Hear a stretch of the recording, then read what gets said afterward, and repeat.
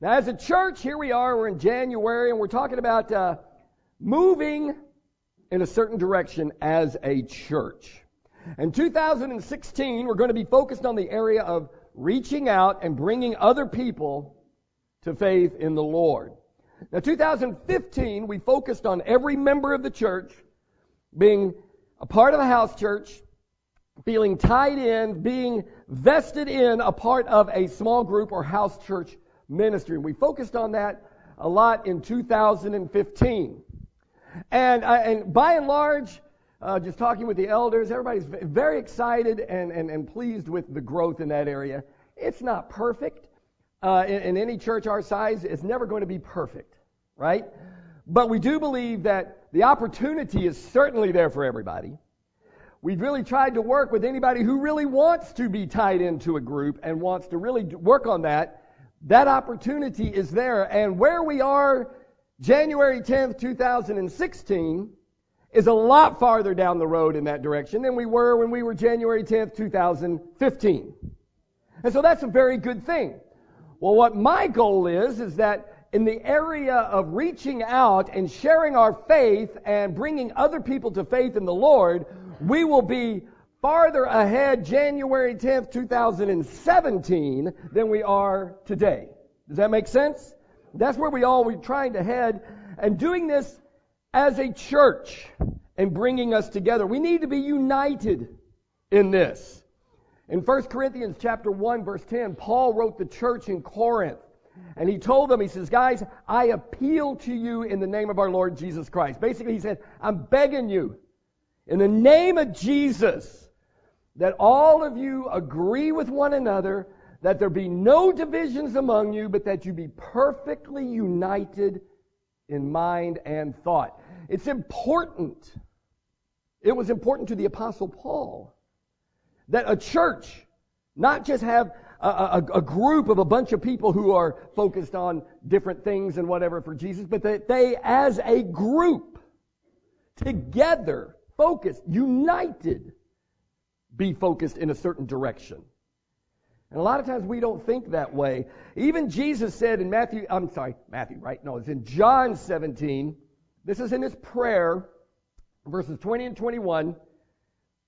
I believe this is part of the prayer in the Garden of Gethsemane. Part of when he prayed, Father, is there any other way? Take this cup from me. But I think there was much more to that prayer than just that phrase. Once Jesus finally surrendered to the fact that, okay, there is no other way, then he goes, okay, God, if I'm going to go through and make this sacrifice, then I have some other things on my heart. And he accepted that, and he says, I've got some other things on my heart. So he begins to pray other things, and he says here in verse 20, he says, my prayer is not for them alone, them meaning, just the apostles. He says, I pray also for those who will believe in me through their message. So that gets down to you and I. We believe in the Lord through the message, basically, of the apostles, of what we call the New Testament. He says, I pray for those who will believe in me through their message, that all of them may be one, Father, just as you are in me and I am in you, may they be in us, so that the world will know that you sent me. See, Jesus and the Father were completely focused and united in the area of the mission of seeking and saving the lost. They had to be. And they were completely focused on that. And Jesus says, okay, God, you and I are focused so much so that I'm going to sacrifice my life. I'm going to lay down my life and give it as a sacrifice for the world so that we can seek the lost. Yeah, we know where they are. We've sought them. We found them. Now we want to save them. And I will lay down my life. But God, I'm praying now that all of these people, that they will be completely united with you and I on this mission as well. Matter of fact, he says, why? So the world will know that you sent me. The whole thing gets back to that mission. Gets back to that purpose. The core of bringing people to faith that Jesus is the one that God sent. So today what I'm going to talk about, and of course you've already seen it up there, the plate there, with the purpose of fasting written on the plate. We're going to talk about something that's going to really help us to unite us in the goal. I had someone ask this morning, are you going to go into any more detail on the fasting? I said, yeah, I think the whole sermon's going to be on that. So that's what we're going to talk about to help us really focus on that. Fasting is one of those things, I mean, everybody pretty much kind of sort of knows what it is. It's been around for millennia. Not just in the Christian or in the Jewish faith, but all in the human experience. Even, some of you may know, part of things I do, kind of my hobby or whatever, I do a lot of reading and studying, particularly about Native Americans, and I really get excited about prehistorical Native Americans, meaning before the Europeans ever got here. And things like that. But fasting was a part of their culture and life. And it was done to it was seen as something to purify themselves, or to prepare themselves, or to focus themselves for a certain task, a certain mission, a certain whatever. And they would do things, and you find this true in many, many cultures, this subject of fasting. And of course, here we have it in the Bible over and over and over again. It's appropriate for what we're trying to build. In Acts chapter 13, the first church, among the first, decades of the church being in existence. And in chapter 13, beginning in verse 2, it says, while they were worshiping the Lord and fasting, the Holy Spirit said, set apart for me Barnabas and Saul for the mission to which I have called them. And so after they had prayed, so after they had fasted and prayed, they placed their hands on them and sent them off. Why were they fasting? I don't know. I don't know if they were fasting for a specific thing, but I do know this. They got an answer. And the answer had to do with a mission, specifically for Barnabas and Saul. And we know some other people went with them. It wasn't just those two guys. Maybe they were in Antioch fasting going, okay, Lord, what's next? What do you want? I don't know what they were exactly fasting for. But the message that came back was the effort basically had to do with sharing faith, bringing others to Jesus. And they were fasting to do that. Jesus himself fasted. You go back to John 4. And by John 4, I mean Matthew 4. Mark 4. I have Mark there. I've got Matthew here, and I said John. But the 4 and 2 are correct, I think. That's consistent. What is it? You look it up? Somebody's getting there electronically. Is it Matthew? Is it Mark? It says, I quote it, then Jesus was led by the Spirit into the desert where he was tempted by the devil, and he fasted 40 days. That's Matt? Okay. That's what I had written here. But the bottom line is, before he began his ministry, Jesus goes, I got to get away. This is the Lord. Right? How many of us feel like we're as good as the Lord? No. But if the Lord goes, before I really begin my mission, I got to go pray and fast. How much more do I feel like I got to do this for myself? He not only did it, he taught it. He expected it from his disciples. If you go back in the whole Sermon on the Mount in Matthew chapter 6, you'll find in verse 2, he'll say, when you give. You'll find in verse 5, he says, when you pray. And then you read on down in verse 16, and he'll say, and when you fast. Again, it wasn't if you give, if you pray, if you fast, but when. Because he expected this to happen. This was something that he just assumed would be a part of our spiritual life. Giving, praying, and fasting. A little later on, in Matthew 9, some of the followers of John the Baptist, who was very popular at the time, and this was kind of, in that transition time when John was kind of handing off his ministry to Jesus and saying, okay, I was here to prepare the way for Jesus, and he's handing it off. Some of the disciples of John the Baptist came to Jesus, and he says, how is it that we fast and the Pharisees fast, but your guys don't fast? They're thinking this is strange, that your disciples, Jesus, aren't fasting. And Jesus answered, how can the guests of the bridegroom mourn while he is with them? The time will come when the bridegroom will be taken away, then they will fast. He says that it'll happen. And then, of course, we've seen the early church. We already looked at Acts 13, right? That we've already seen that passage where the Holy Spirit said, set us up apart for me, Barnabas and Saul, for the mission. They were praying and fasting. Paul and Barnabas went on out on the mission and began to plant churches everywhere. And in chapter 14, in the churches that they planted, they prayed, they fasted, and appointed leaders for those churches. And it was a part of their life. And you can look in early church writings, I mean, not New Testament, but after that, as early as AD 80, 90. The last book of the New Testament, we figure, was written somewhere around AD 60. So just right, you still see part of the church writings, they're in there. Fasting is a part of their life and what they do. So what is it? What is fasting? All right, well, let's talk about that. It is basically the sacrifice of something good in order to obtain something better. But it's more than that. It's more specific than that. It's the sacrifice of something good that is physical in order to focus on something better that is spiritual. And I think the reason for this is simple. I mean, we're all made up of basically two parts, okay? Physical and spiritual, right? Temporal and eternal. Carnal and godly. Paul talks about these two parts battle each other.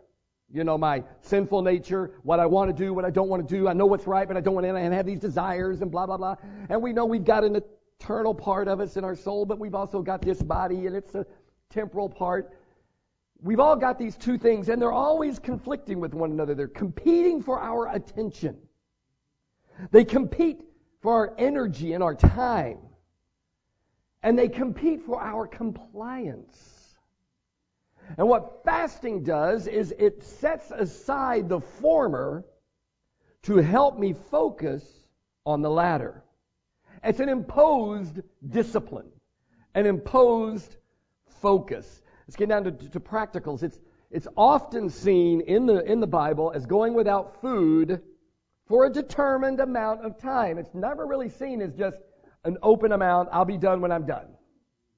It's usually for a specific time. Now, there were some things that can be confusing because you can look about, like the Nazirite vow. That is something that some different characters, particularly in the Old Testament, took. Samson was one. Part of that vow, that was not considered a fast because it was his whole life. That he would never, a razor would never touch his head. He would never cut his hair or shave or anything.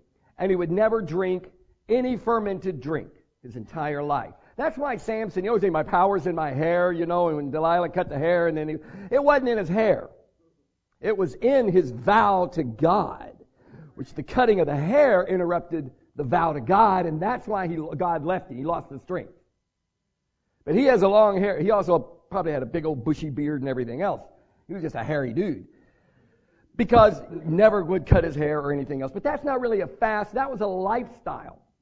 A fast is a decision. I'm going to do this for a certain amount of time. It seems also from 1 Corinthians chapter 7, verse 5 or so, that a married couple could make a decision to fast from their physical relationship for a certain amount of time to devote themselves to prayer. Now, we have mentioned in the New Testament specifically, days of fast. Remember the time the Pharisees says, I fast twice a week, And we're talking about a day of fasting. But even that changed. Sometimes it was a 24-hour period. But sometimes a day can be considered over at 3 o'clock. Sometimes the day would be over at 6 o'clock. So I'm going to be fasting all day, but at 6 o'clock, I'm done. And I have dinner or whatever. Or it could be considered a 24-hour period in the sense of I'm fasting from dinner tonight till dinner tomorrow night. Which means after I eat dinner tonight, I don't have anything to eat until dinner tomorrow night.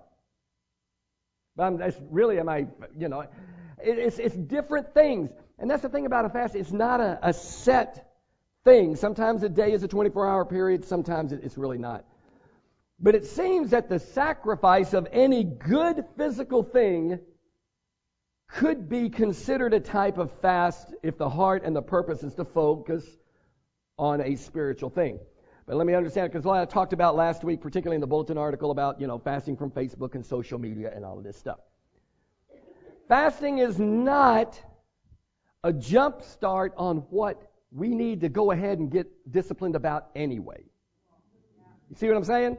It's not like I need to get a jump start on my diet anyway. Might as well kill two birds with one stone. That's really not what a fast is.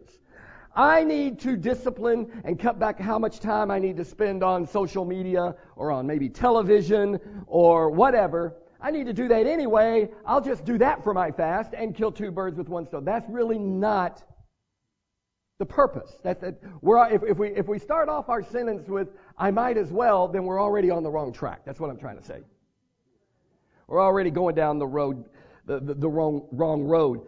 Sometimes, we need to understand. Okay, if I need to discipline myself in this area, then just discipline yourself in that area, and make fasting something different and something more focused. Now, I understand with some of us there are health considerations. You can't go without food. Certain people are on certain medications. I can't do this. I can't go without food, or I can't do that, whatever. And amen, I don't want you to feel like, okay, well, I can't participate or anything like that. Again, we want to look at where the heart is, and that's what I'm really talking about here, is where the heart is. And say, okay, if there are some health considerations, please take that, keep that in mind. On the other hand, don't be afraid to make yourself uncomfortable. Fasting, it does make you uncomfortable. If it's not making you uncomfortable, you're not doing it right. That's kind of what I'm saying. If it's not like, I'm missing it, then you're not doing it right. The sacrifice of something good that is physical in order to focus on something better, which is spiritual. And it's not that the physical is wrong. It's just putting that special focus on the spiritual. Matter of fact, 1 Timothy 4, 7 and 8, when he says, have nothing to do with godless myths and old wives' tales. Rather, train yourself to be godly. How do I train myself, Paul? He says, well, physical training is of some value, but godliness has value in all things. Okay, holding the promise of the present life and the life to come. So physical things, they're not bad. It's good. But godliness is better. And that's what he's talking about, training myself to be godly. Sometimes I need to, like I said, our bodies compete for that time. And some of us, as we get older, we feel like I got less to compete with. As far as time and effort and energy, my physical, I've got less to compete with. It's harder. So I just need to eliminate some of the physical for a little bit. Eliminate it. Eliminate that option. Eliminate that competition. Eliminate that distraction and focus. And that's what we're talking about here.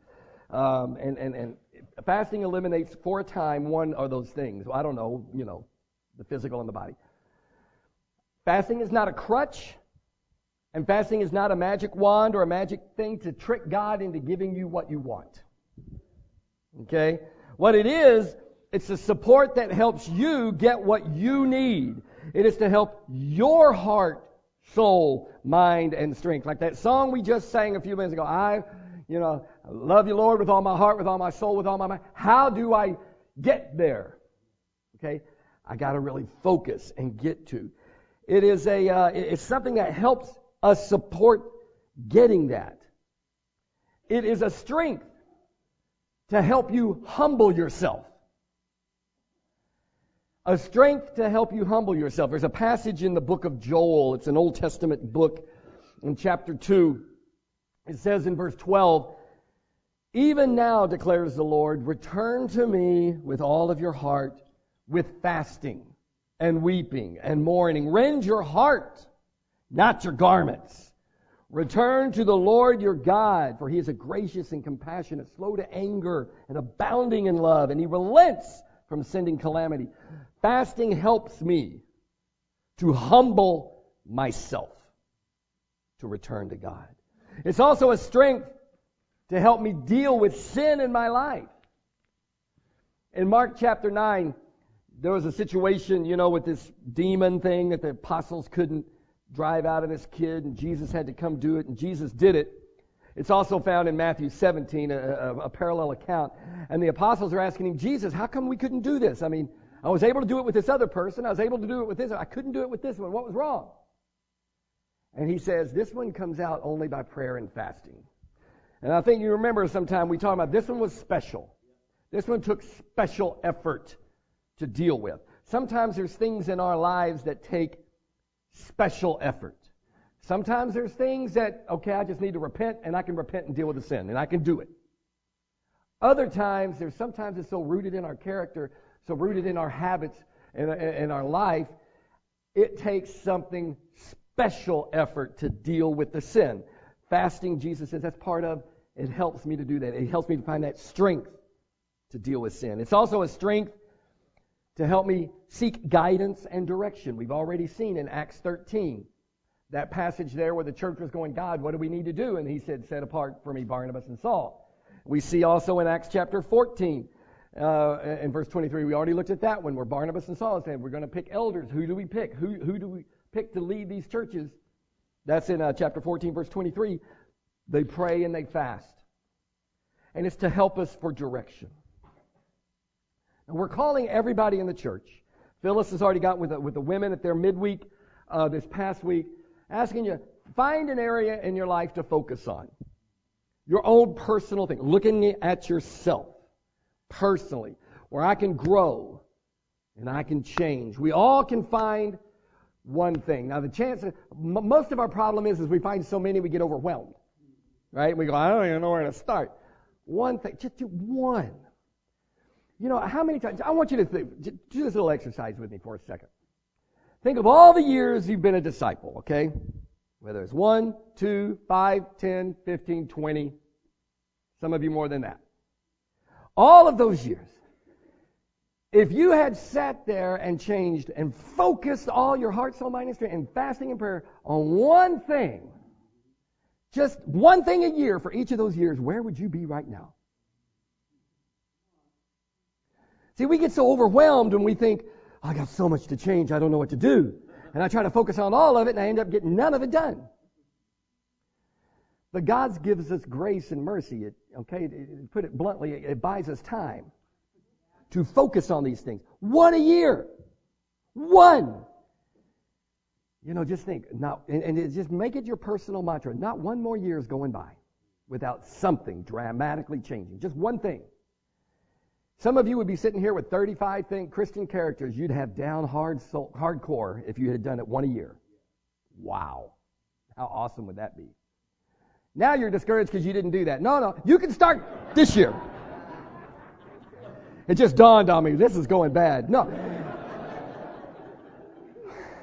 You can start now. You still got time. Just one a year. Don't try to catch up. Don't try to catch up. Just start today. One thing, because I'm going to add one more thing to that.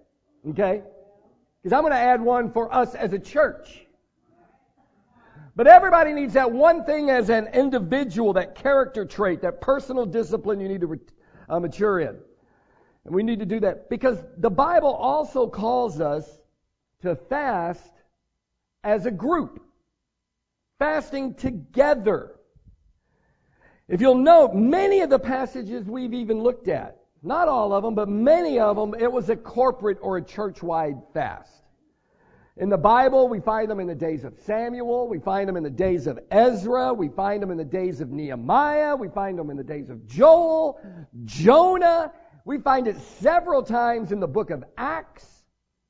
Group fast. Everybody fast together. Sometimes we get messed up. We think everything about God is just about me and God. And certainly there is an aspect about our relationship with God that is just you and God, and it's just me and God.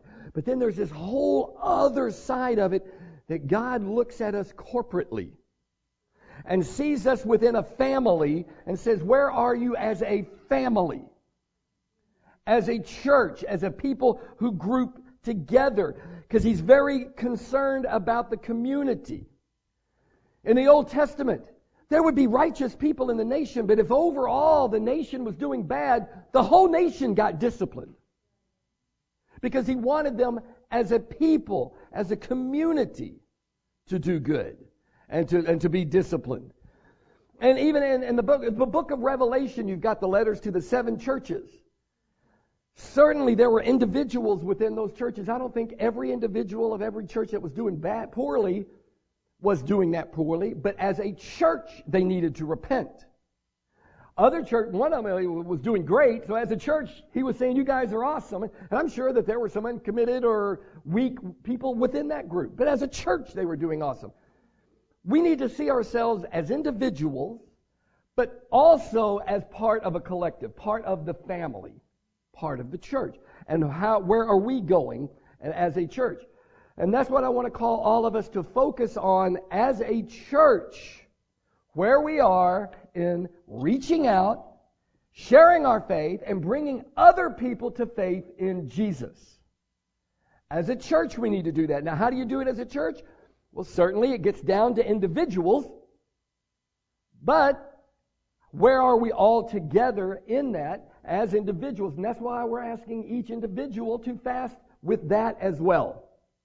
Whatever it is, personal life, when that personal discipline or spiritual maturity or repentance or whatever that is, plus where we need to be as a church, where we're striving to grow as a church and mature as a church. As it all adds up, the individuals add up to the collective us, we. So we call everyone to pray, meditate, and fast.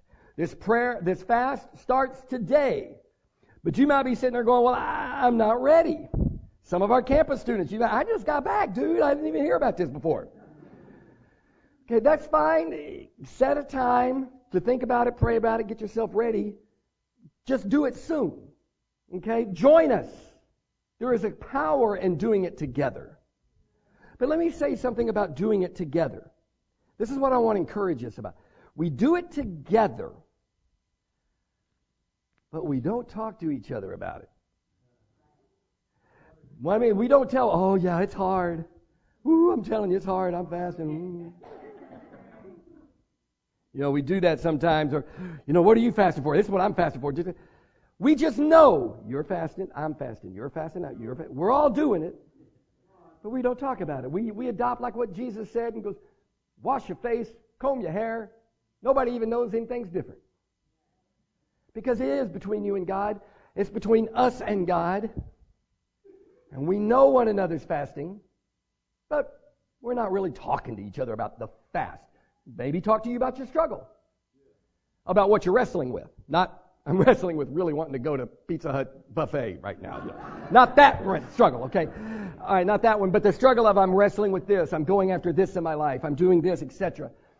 That we can talk and encourage one another about. But the other stuff, just leave it cool and let it go and let that be something. We're going to end the fast on Sunday, January 31st. I don't know, maybe a house churches want to put potlucks together to end the fasts or arrange to go out to lunch with somebody to end your fast together. Some people, Phyllis was asking me, are you going to end it, on breakfast the 31st or lunch the 31st or dinner I don't know.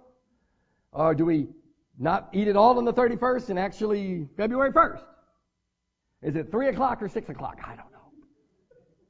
But think it through and make it special as you end it. So the ending of the fast becomes as special as the fast itself, type of a thing.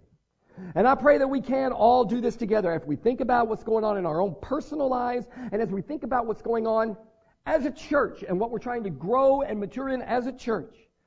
That like in Acts 13, when it talked about Paul and Barnabas, it will say, while they were worshiping the Lord and fasting, the Holy Spirit said, set apart Barnabas and Saul. I pray that while we are worshiping the Lord and fasting, God will set you apart for the work He's called you to do.